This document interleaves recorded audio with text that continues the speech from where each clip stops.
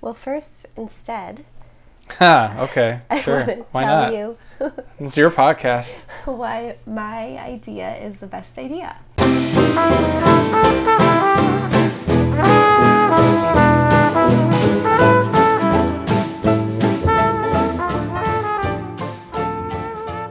You're listening to This Should Work podcast, session number 6, a conversation with Sarah Margulis, educator, makerspace organizer, and also my wife. In this session, we're going to talk a little bit about aligning maker-centered standards with 21st century learning standards in schools, how to create projects for young makers that will introduce them to the world of tinkering, and maybe a couple other things too. Thanks for listening to This Should Work. If you are enjoying this podcast, we've been around now for a little over a month and a half, then please share it out for everybody to find out about it on your favorite social media platforms, and subscribe. iTunes, Overcast, TuneIn, SoundCloud, and so on. Thanks again for listening. Hope you enjoy podcast session number 6 of This Should Work. All right, so this Should Work, session 6 with Sarah Margulis, educator, STEAM camp person, and my wife. Hi. Hi, how are you? I'm okay. I've been with you all day. Okay, so, you do a lot of things that I'm really interested in, and I think more people should know about, and that's why I wanted to talk with you, because a lot of the maker folks out there in the land that I work in, number one, don't know a lot about education and how education things work as far as it aligns with maker things. And number two, don't know that I know somebody that knows all these things, and that's primarily because we try to prevent cross-pollination of personal and business, but here we are. So the way we start this off, and you've kind of listened to some of these, so you kind of know probably already, is by talking about some personal projects that you might be working on. So I wanted to ask you what you're doing right now that you're excited about, that's not related to work, but is related to craft and making. Right now, it's September when we're recording this, so I'm working on making a Halloween decoration.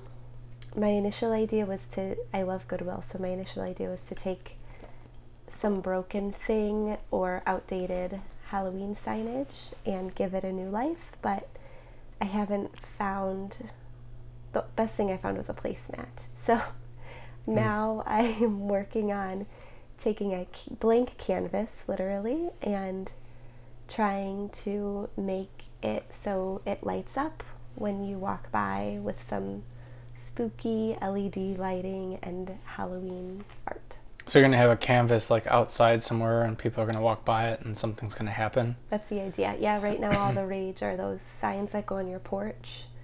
So I feel like this fits that well enough. Yeah. But with some twist. Yeah, I've not heard of those signs before at all. I haven't. Like the ones your mom makes. The big welcome signs. Sure, and you put those outside. Right, and then the ones Got that it. say your name on them. Okay. Right. Nobody can see the looks you're giving me right now, like I'm an idiot. Okay, so let's stay. One of the things that I've always admired about you is that you look for a lot of used things. You don't like you don't like buying new stuff that requires all sorts of industrial processes to create and so on. And it sounds like you're integrating some of that practice into what you're doing with this project. And you mentioned it, even though you're not actually practicing it here, you tried to. Why is that? What is it that drives your desire to do that? There are two factors. The first one is because I think we are all responsible for making sure the way we live is sustainable. And I like to shop, so that's like my compromise, to get something pre-loved and then love on it some more. But then also, the second reason is that I am cheap. Sure. So, you've kind of incorporated those into making things, which is interesting.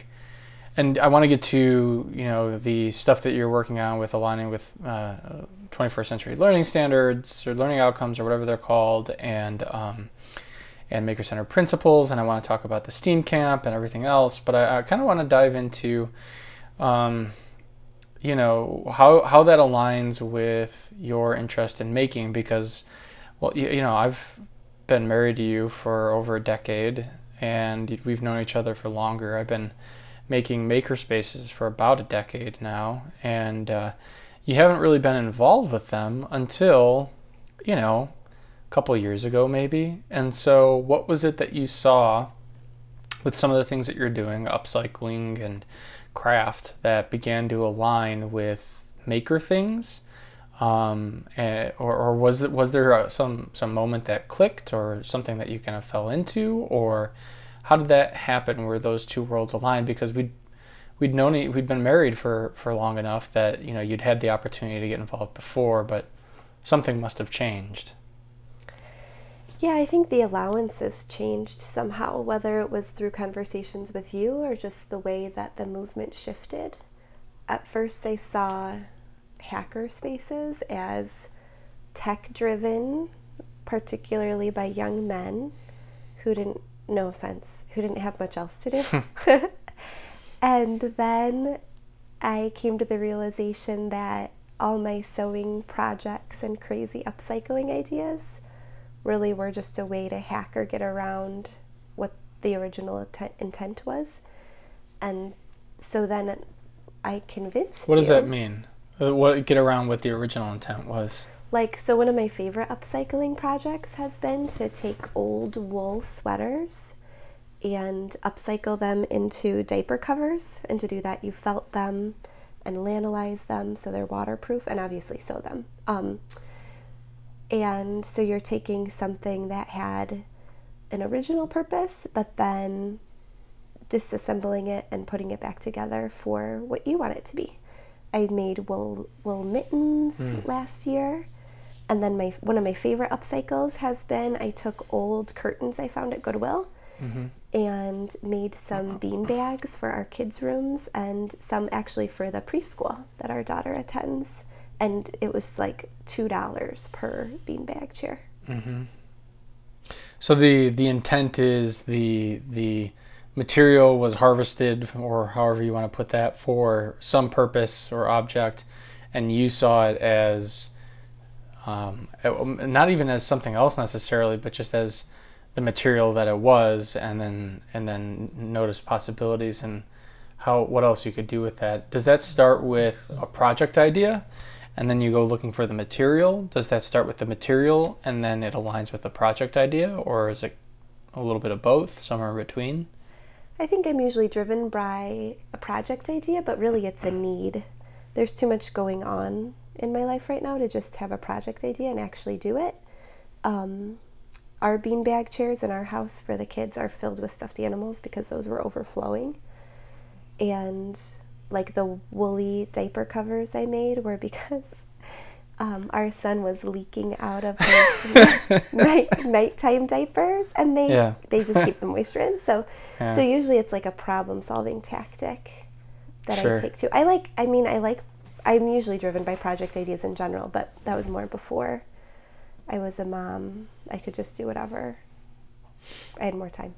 And yet your ideas, your maker ideas, and the things that you're building, you hadn't really been aligning yourself with whatever this maker thing is for a long time. And yet when you did, the projects that you chose, the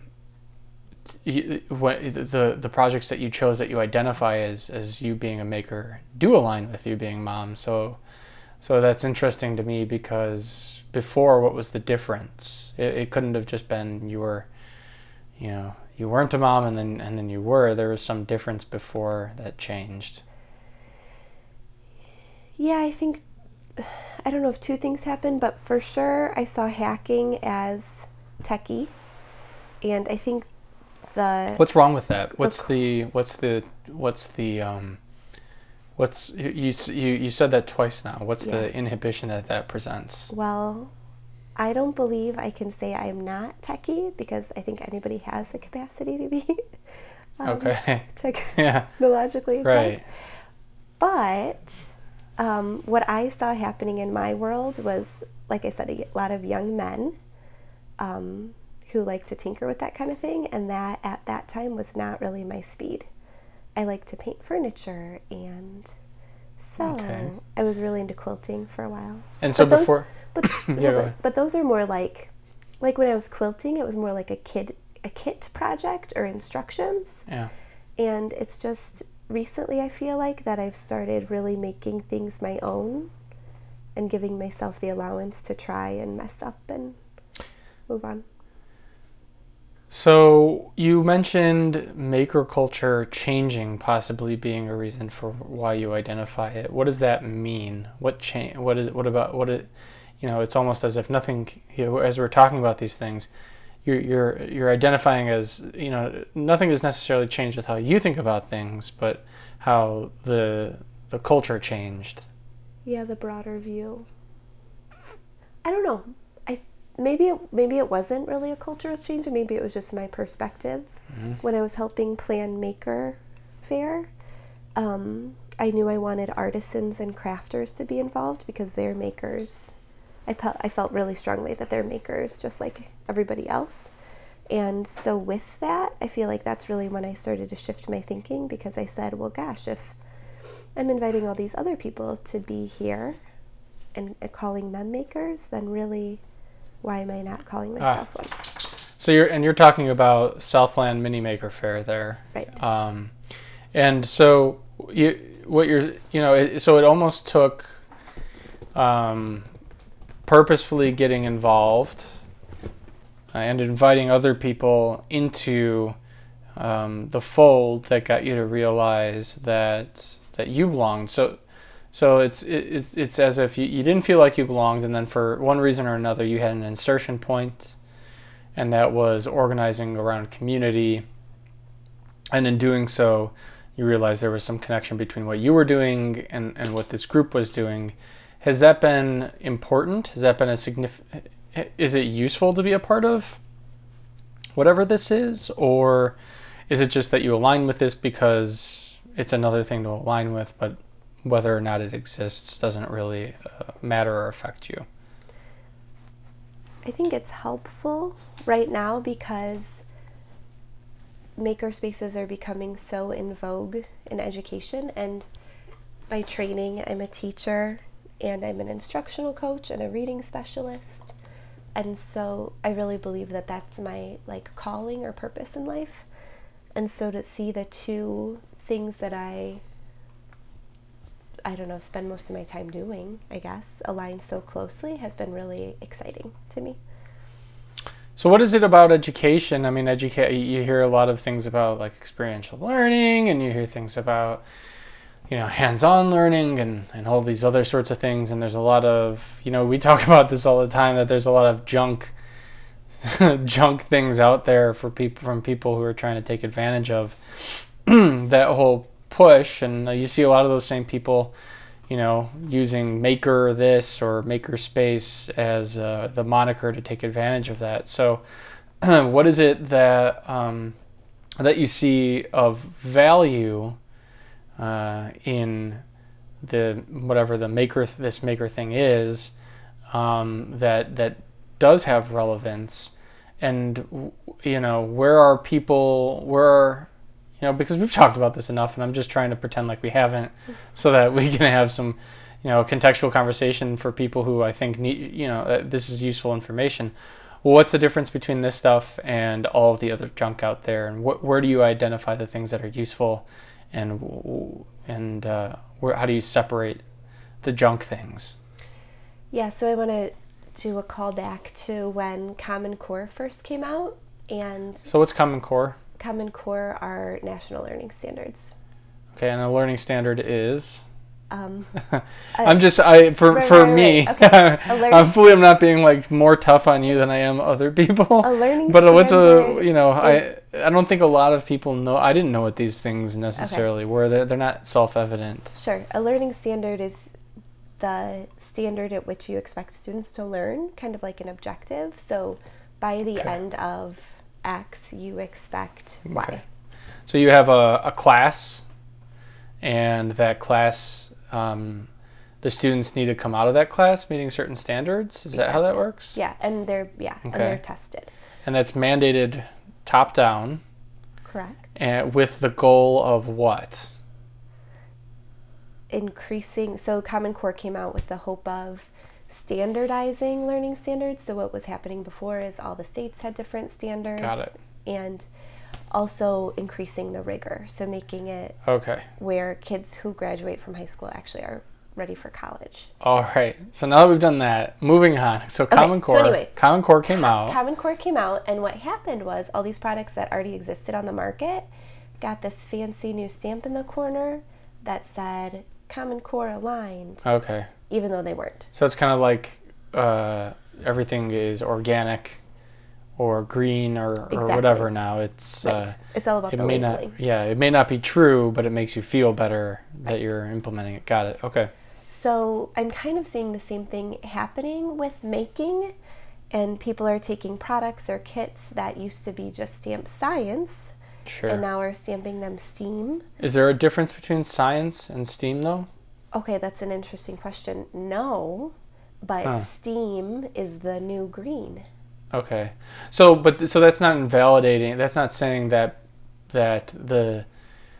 if they said science on them before and then they said STEAM, that they're not aligned. It's to say that the science stamp before may. What is it? I don't know what you're saying actually. What's the? So people are just dressing things up differently to match what is in style right now. Okay. But the other thing that I saw often as an instructional coach is we create these artifices around student learning. So we try to create constructs and frame problems super nicely and easily because we're so short on time in the classroom that we're sure students will get it and we're sure they'll be successful, that it becomes this artificial exercise that doesn't stand up to the actual learning standards that are in place, or more importantly, like the real world that kids have to grow up to live in.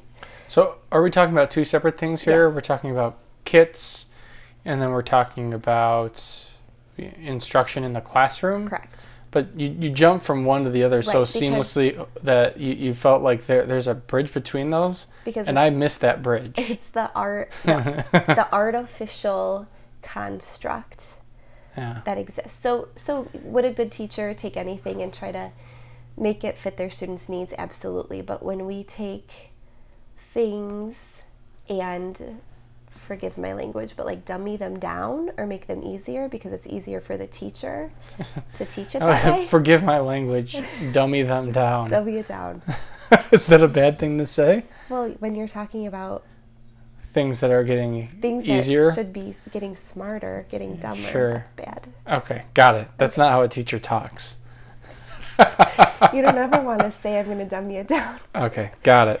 Okay, so it's just this artificial construct. So what's really cool about making, and what gets me jazzed, is that it's not artificial at all. Like, you give kids a real thing to make, and then they actually have to figure it out in real life. So you were talking about artifices before. Yeah. You were talking about, I hear this a lot in the interviews I've done, is the intangible made tangible, kind of rips away the artifice. Is that kind of what I don't want to put words in your mouth, but is that what we're kind of moving toward talking about here? Is that making things tangible, the artifice is torn down because you can't have an artifice, material pushes back, I always say, or is that, can you provide me some clarity on how to navigate this water here of what you're describing? You're laughing. I don't know why you're laughing at me right now. I think you did put words in my mouth. Yeah. Well, that's perfect. So I want to know. I want to know where I went wrong. So, but maybe I'm wrong. So making, I mean, by the very nature of using your hands to make something, it's tactile, and the kids get their hands dirty. And one of my interests is Why is that psychology, important? because kids learn better with it's called concrete. So developmentally, kids learn best when something's introduced in a concrete way, meaning they can like touch it, feel it, whatever. Okay. And then you can move to a semi-concrete with representations, and then finally move on to the abstraction. So one of my theories is that if we can teach kids learning standards rigorously while they've got their hands on something, and use language that can also deal with the abstraction later on, that kids will find more success across broader contexts and content areas than they might otherwise. If we're teaching this artificial, we were in a meeting and they said like, the kids go to school and they teach science in the science room and math in the math room and language arts, in that room. And teachers do try to cross. You have to give them the benefit of the doubt, because teachers work really hard to make sure their kids are learning as much as they possibly can. But the way the system is set up is so antiquated that makerspaces are this really cool way to get rid of those doors and those separations and bring kids into the fold where they're touching something, and then you can talk about the implications in art or science or mathematics or whatever. Okay, so you use the subject, you're kind of synthesizing the subject matter and using making as an insertion point into the subject matter. Is that right? Yeah. Yeah, but so I want to go back to, because I think that some of the products that are being introduced relating making and education, the problem with those is, and I alluded to it before, but not in a nice way, teachers have too much to do all of the time. So then teachers, we are being handed this extra thing, and they're saying like, hey, look, it's great, it's STEAM, and you have to make things, which takes an awful lot of time for little kids to actually make something. And so, I would imagine that teachers are just feeling like, seriously, we already have so much to do, so how can this really address what kids need to know at the end of the day? Is there a separation between making and all the other content areas, or is there an authentic way to integrate those? And that's what my project has been. Yeah, so I want to talk about your project in a second. You said two things in the last couple minutes that I want to ask you about. And first is, you said an authentic way, and you talk about authentic a lot, and I have a feeling that means something that I don't know what is. There's some people who write about authentic something that I don't know about, or what's the whole, where does the authentic?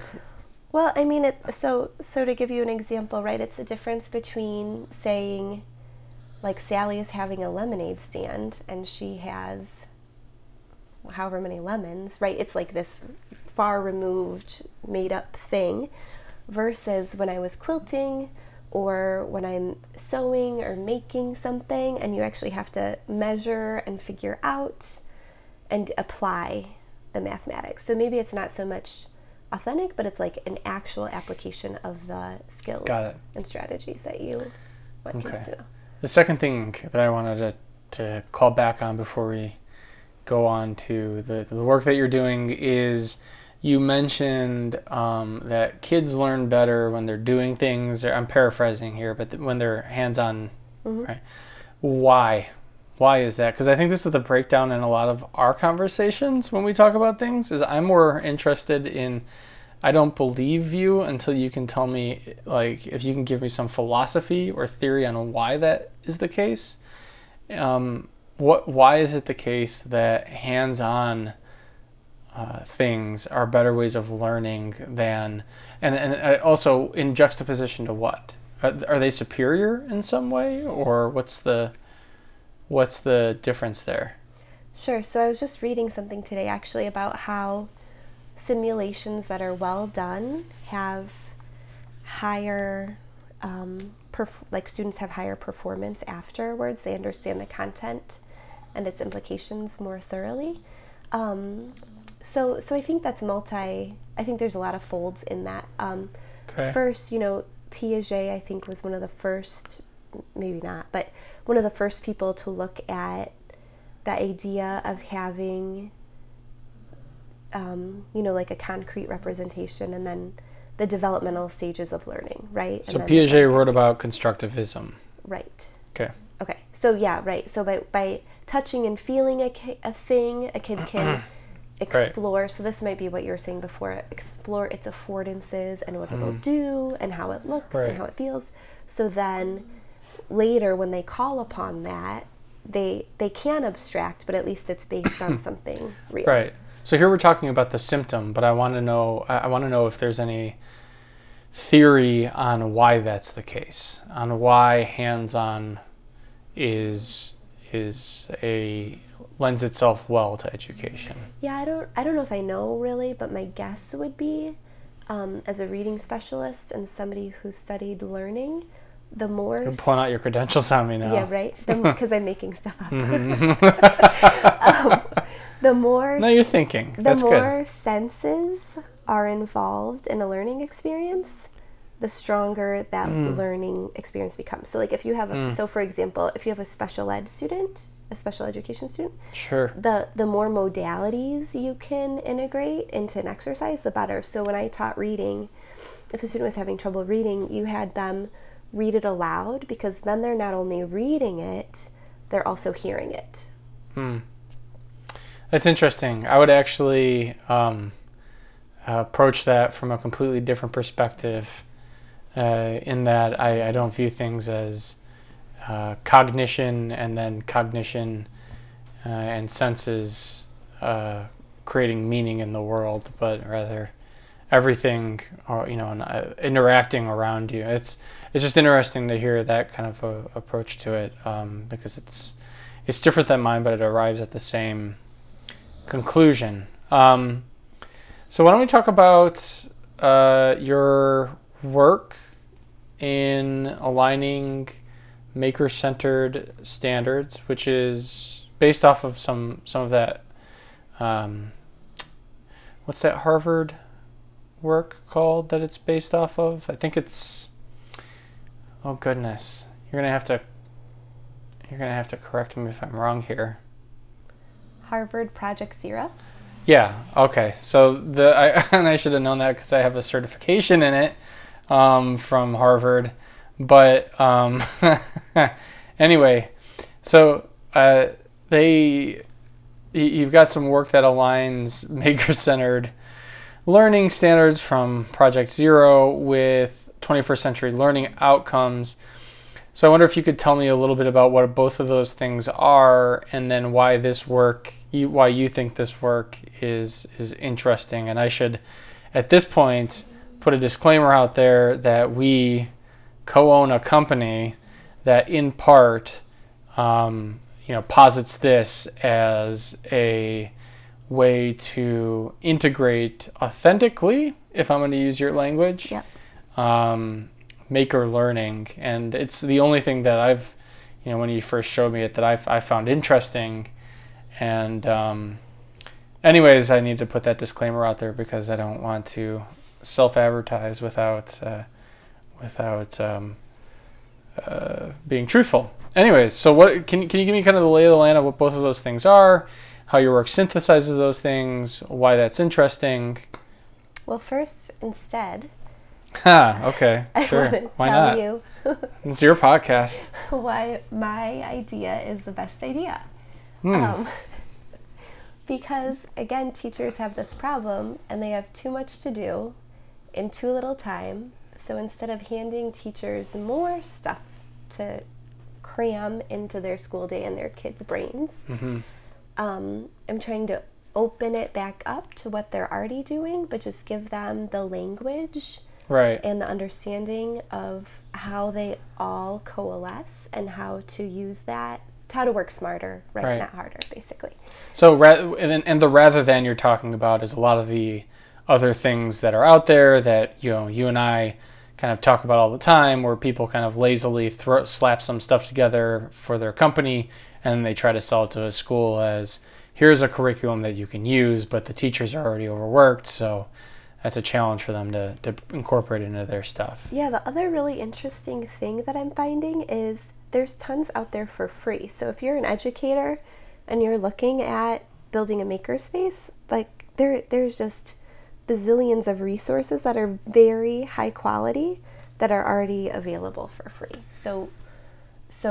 So beyond that, Yeah. right? Like use what you can get your hands on and is good for you and your kids and affordable, and decrease that barrier to entry. Yeah. And then also on top of this, you can layer the learning standards. Yeah, it kind of embodies that maker mentality anyways of, not buying a prepackaged solution to your problem, but, tinkering with the system and figuring it out yourself. Right. It really goes back to my thrift store finds because Sure it does. Why not? you use what you have in front of you. Why go buy something new? Got it. Okay. So, right. So talk to me about, talk to everybody who's listening about the maker-centered learning component out of Project Zero, and talk to me a little bit about the learning outcomes component as well. So I used the Harvard Project Zero information to learn more about the design process and systems thinking, which I didn't really know a whole lot about before. And that really got me thinking about similarities between the content areas. Then I dove into the 21st century learning standards, which are meant to, they focus on like communication and collaboration and problem solving. And those are kind of maybe like the soft skills that we don't address always academically, but are all maybe even more important to kids' success in the world. So I started looking at both of those things and how they intersected, and then that got me thinking about kind of questioning like, how do all of the learning standards intersect, and where are there commonalities or themes developing? So then the research I did was to take, this sounds like a lot of fun, I know, to take all of the learning standards. How many are there? I didn't even look at all of them, but I looked at ISTE, which is tech standards. What does ISTE stand for? I don't know not everybody who's listening knows what ISTE stands for. Don't look at me like I'm an idiot. International Society for Technology. Okay. Okay, so I looked at those. One of the schools I was working with was interested in the art standards. So I looked at the visual arts section of their learning standards. I looked at Common Core, literacy, and Common Core mathematics, but then I decided to focus on the mathematical practices, which are like things that mathematicians do. They're not specific to what year a kid is in school, right? So they attend to accuracy and notice patterns and things like that. So they make use of structure. I also looked at the 21st century learning standards, and then what most STEAM learning or maker-centered learning is based on is NGSS, which are the next generation science standards. But I primarily looked at the engineering section of those, although some concepts obviously really strongly correlate with making. So you're taking a whole bunch of standards from a bunch of different places. Correct. And you're aligning them with what? So the first thing I did is I took them all and categorized them, basically, and then tried to pull out the patterns. Okay. Which I thought was really exciting, and everybody's eyes just kind of glaze over. No, why is that exciting? Because what that allows you to do is say, if I have to teach my kids like 8 things all year, here are the 8 things that cross all content areas and are super helpful. Okay. Right. So from there, I used, to reference back to the Harvard project, so I used a design process to to provide a structure for this work. So instead of just saying, like the art of questioning in a student's life is ultra important, but it's just this thing floating out in isolation by itself, the design process allowed me to pull it into something teachers already are used to or understanding or being exposed to through engineering, and give it a home. So it's more memorable, but then perhaps also more useful, and then also easier to see where it fits within the teaching. Okay. So so give everybody who's listening kind of an understanding of give me an example of how that might be implemented in the classroom, this crossover effect.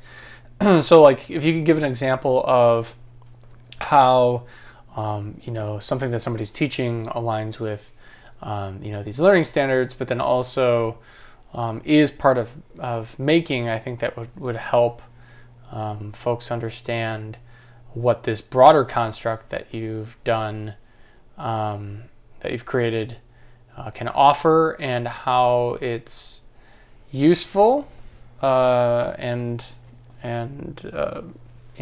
has value and should be integrated into the classroom. Sure. So I'll start with my most recent example. It might not be the best one, but I'm teaching kids right now about a balloon-powered car.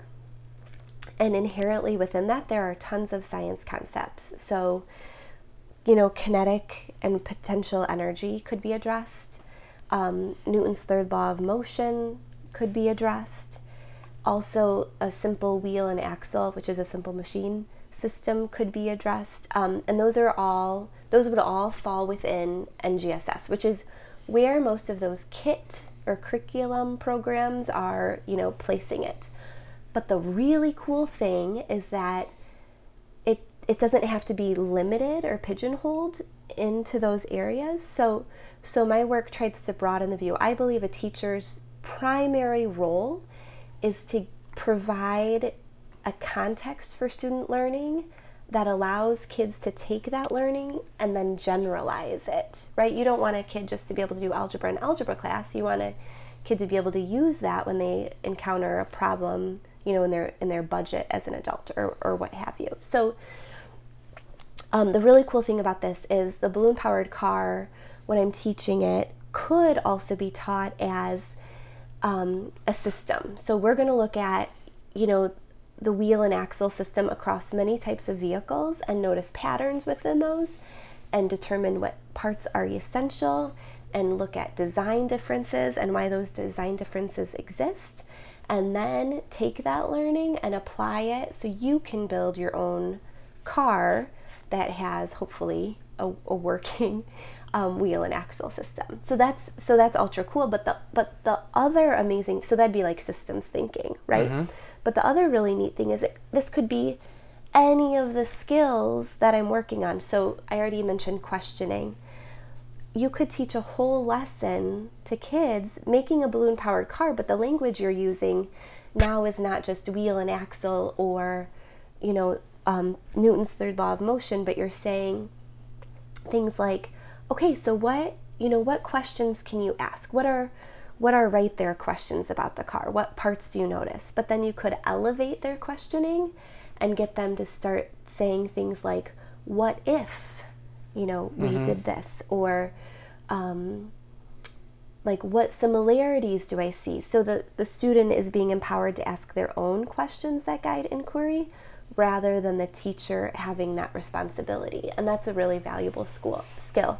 Another thing I'm teaching kids through this exercise is establishing criteria. We're going to look at their cars when they're done and say like, okay, so like what makes a good car, and sure. And with it being hands-on, kids are going to be like, well, this is what makes a good car, and maybe my mind doesn't quite fit that yet, but that's where the iteration comes in. So you could do all these different lessons with the same activity, which allows for the teacher actually to have more time to iterate, because that's a difficulty in schools. You don't have a lot of time to keep doing the same thing because you're constantly trying to cram as much in. But if you use those iterations to teach different language and different skills, I think that's really powerful. Interesting. So is it empowering curiosity? Is that what's happening, or what's the deeper skill that you're getting to? Asking questions? Yeah, I think I would hope there's not one skill in particular, but I think when I look at the skill sets, if they really span across most of the learning standards that exist in the school day, it's empowering kids to take control of their learning and see those patterns, because kids go through their school day, they go to the math room and they go to the science room, and nobody tells them that there's this secret that there are a lot of things in common, and if they can start to see those commonalities, it's going to be easier for them. Right? Like another example I like to give is I was reading specialist, or I am. So like reading, when you read a text, it is a system. There are certain places where the author does certain things, and they all have a function that contributes to the overall function of the text. And so if we can start to use language like, okay, what does this part do, and why did the author design it that way, then when a kid comes to some really abstract work that, if they're a struggling reader, is already hard for them, they have something to draw on that they already have experience with. And so perhaps, my theory, they will be better able to access that system. Well, that's interesting. So I want to go back real quick to one thing, because it kind of it poses another question for me, which is, we're talking about kind of the design process, and we're talking about these kind of maybe more esoteric things, that like curiosity or making connections. But schools and learning outcomes are more aligned with understanding, with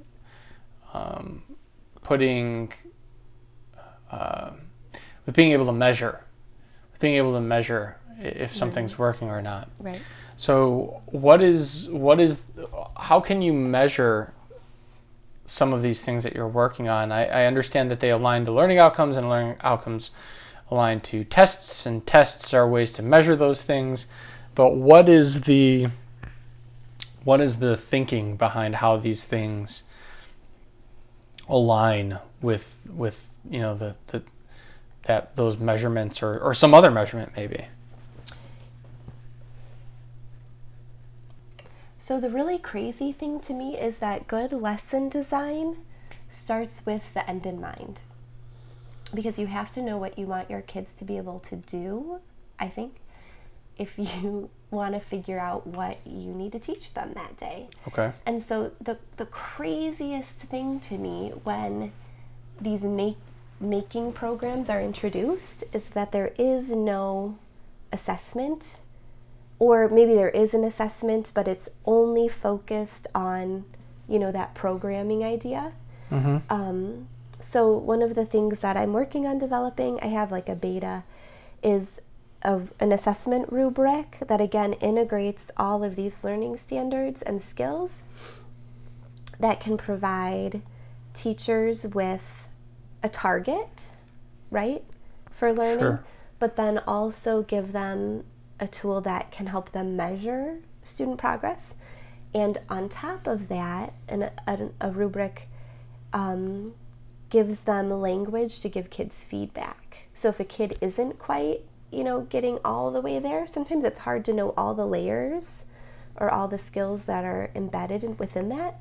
So the rubric gives the teacher language to share with the students to provide feedback. Sure, but I guess what I'm getting at is, like, how do you measure whether a student is seeing connections and is becoming more curious? How do you, and that's a really, slippery question to ask, because in some ways, those the reasons why you need to quantify those things may or may not be arbitrary. But I want to know how, because this is the stuff that you're talking about that you value out of this. Right. And we're talking about how this aligns with it working in the classroom.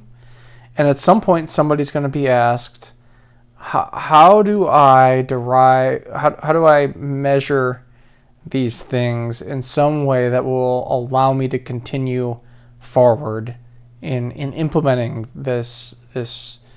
um, this framework? Right. Well, interestingly, there has been some pushback because I've heard teachers say like STEAM should just be fun, or Okay.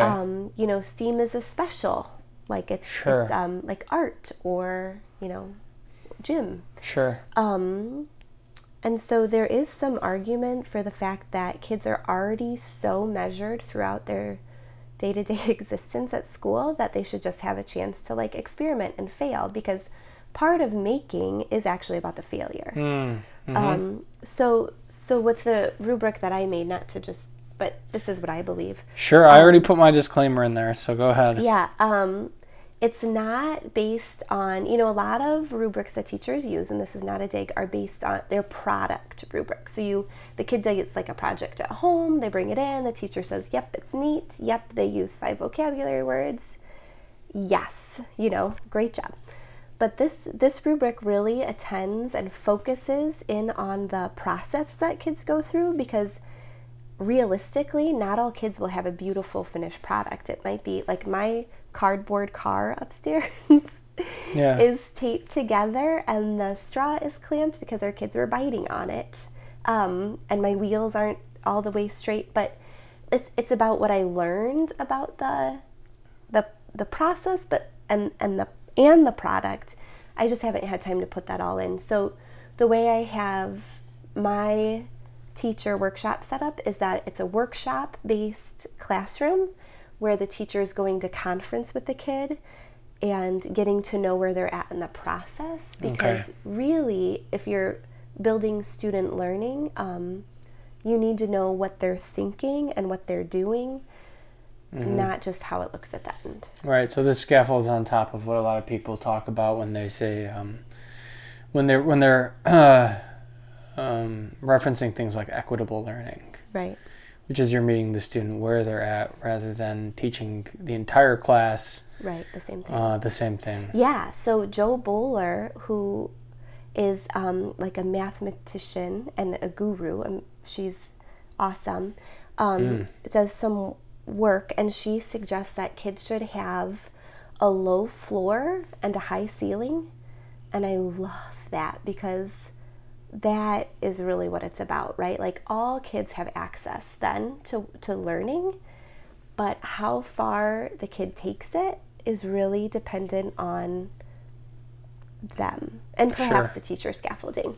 But then she also talks about having right, because that's a lot of the critique of something like Angela Duckworth's Grit, is that it places a lot of the responsibility on the individual, the student, really, and it says that the students, needs to persevere through. Whether that's true or not, I have no real opinion, but kind of that seems like what you were alluding to there. Yeah, like giving all kids a jumping off point that is. But it's also the teacher's responsibility, is what you're saying. Yes, exactly. So the teacher's job, again, is to frame the situation so that, and then Jo Boaler also talks about having multiple pathways. So when you and I were in school, depending on the teacher you had, you were taught like one way, especially in math, to do a problem. Yeah. And forget about it if you didn't do it exactly that way. Right. And what research is finding is that there are multiple pathways, and there are books coming out like about number talks and how it's good for kids to see different ways of getting to the answers, because the most successful mathematicians are those that can think flexibly.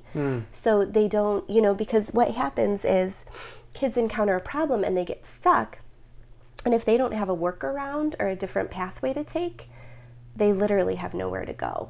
But if they know other ways to get around that problem and think flexibly and take multiple pathways, even if they have like a favorite one, that's really empowering. And that leads to true problem solvers, not problem solvers that, can do it when it's phrased exactly this way and within this context and time frame. So this kind of jumps off into this this idea of a camp or our STEAM camp that I mentioned at the beginning of this podcast, because ostensibly it's a place where this kind of learning would happen, right? And so what's not interesting, what I want to know, it might be unfair to ask this. I'm going to ask it anyway. What I want to know is, why is a STEAM camp necessary, and why should the learning that's happening at a camp like that not be happening in the classroom at a school? Is this a supplementary kind of thing where it should have been happening, but the camp is a way to augment that, or is it a different kind of, or a deeper kind of, or a whatever kind of learning that's happening in a camp, and camps all around really, that for one reason or another can't be done at a school? Yeah, I hate to say it, but I think for most schools and teachers, it really goes back to time. If your kids are being tested on reading and math, and sometimes science, then what are you going to spend the most time on? Right. So do I think schools would be well served to take on this kind of programming? Yeah, I do, and I think some schools are doing it and doing it very well, and teachers are totally embracing it, and I've been inspired by what I see teachers doing. But good things take time, and it takes a lot of teacher knowledge to provide the most quality experience for kids. So I think that's where the STEAM camp comes in, right? So what is a good STEAM camp teaching? What is a good, if I'm looking, if I'm listening to this and I'm looking around in my neighborhood and I'm trying to find a program to put my kid in, what are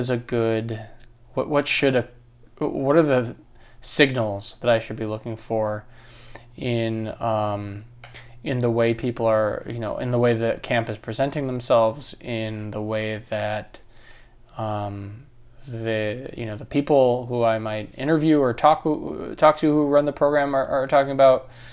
What are the things I should be looking for? Sure. So I think the truest sign of success is if the kid is excited when the thing is over, right? I mean, okay. Who cares about if people agree with me or not? If it sparks the kid and their love for any, type of learning outside of the classroom, then that is a huge success. Right, but we're talking about this in the context of a STEAM camp, so this isn't something where, this isn't like a... Well, I guess I'm just trying to differentiate, because, if I'm sending my kid to a STEAM camp, I don't want them to come home and they're excited about, something completely unrelated to that. I can't think of a good example right now. Yeah, but... So what's the thing that they're going to be, what do I want to see before I sign them up? What do I want to see in the program that signals that, they're going to be learning these maker principles or these STEAM principles or whatever else? Sure. So this is my philosophy, but I think a really quality program will not just focus on content, right? They're going to learn circuitry or robotics or whatever, because my fear is that sometimes those programs can be a one-size-fits-all. Here's your robot kit, put it together, and you got it. Ta-da, as our son would say. Sure. but then, if you gave the kid robot parts later, could they really make a robot or not? Right? That's my... So I think... so it should not just be content focused, at least in my opinion.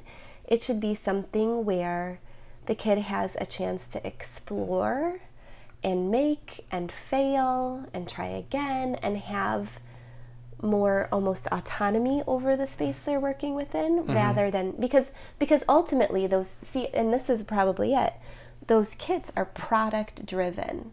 And I'm coming from the totally opposite direction and saying making is not about the product. it's about the process. And true makers, I think, again, Real are makers. real makers like me. No. Right. Right. You know, it's about the enjoyment of the process and moving through that, even if it means messing up and tearing something out or what have you. So because there's a lot of really cool content out there, and there's a lot of, you know, stuff you can build from a kit that you get in the mail or whatever. And we actually had talked about doing kits, and I pushed back on that because kits can be really good for a beginner, right? Like, you've got to start somewhere. But if there is a trained professional in the room, I think we owe it to ourselves and to the children in front of us to elevate our work beyond that. Yeah. Well, I think that's a good place to wrap this up. So, Sarah Margulis, thank you for joining the podcast and talking with us about making and how it aligns to learning. Where can people find you online if they want to learn more about what you do?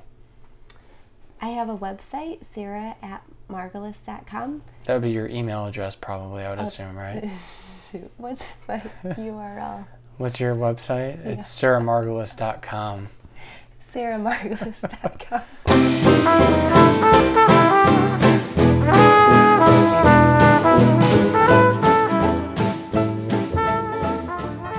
This was podcast session number 6 of This Should Work with Sarah Margulis, Space Lab organizer, Makerspace educator, and soon-to-be author of a new book about aligning maker standards with 21st century learning standards in schools. Also, soon-to-be STEM camp organizer, or STEAM camp organizer, sorry. Thanks for listening. If you enjoyed this episode, please share it. Email, Twitter, Facebook, whatever it is you're doing these days. And subscribe to us on any of your major podcast listening applications. Stay tuned next time for an interview with Jackie Moore, organizer of the Chicago Knights First Robotics Program, organizer of Chicago Southside Mini Maker Faire, and all-around awesome person as we talk about the role of FIRST Robotics in education, the importance of community representation in the maker movement, and how does play or whimsy prepare someone to learn. That and much more in our next episode of This Should Work. Thanks again.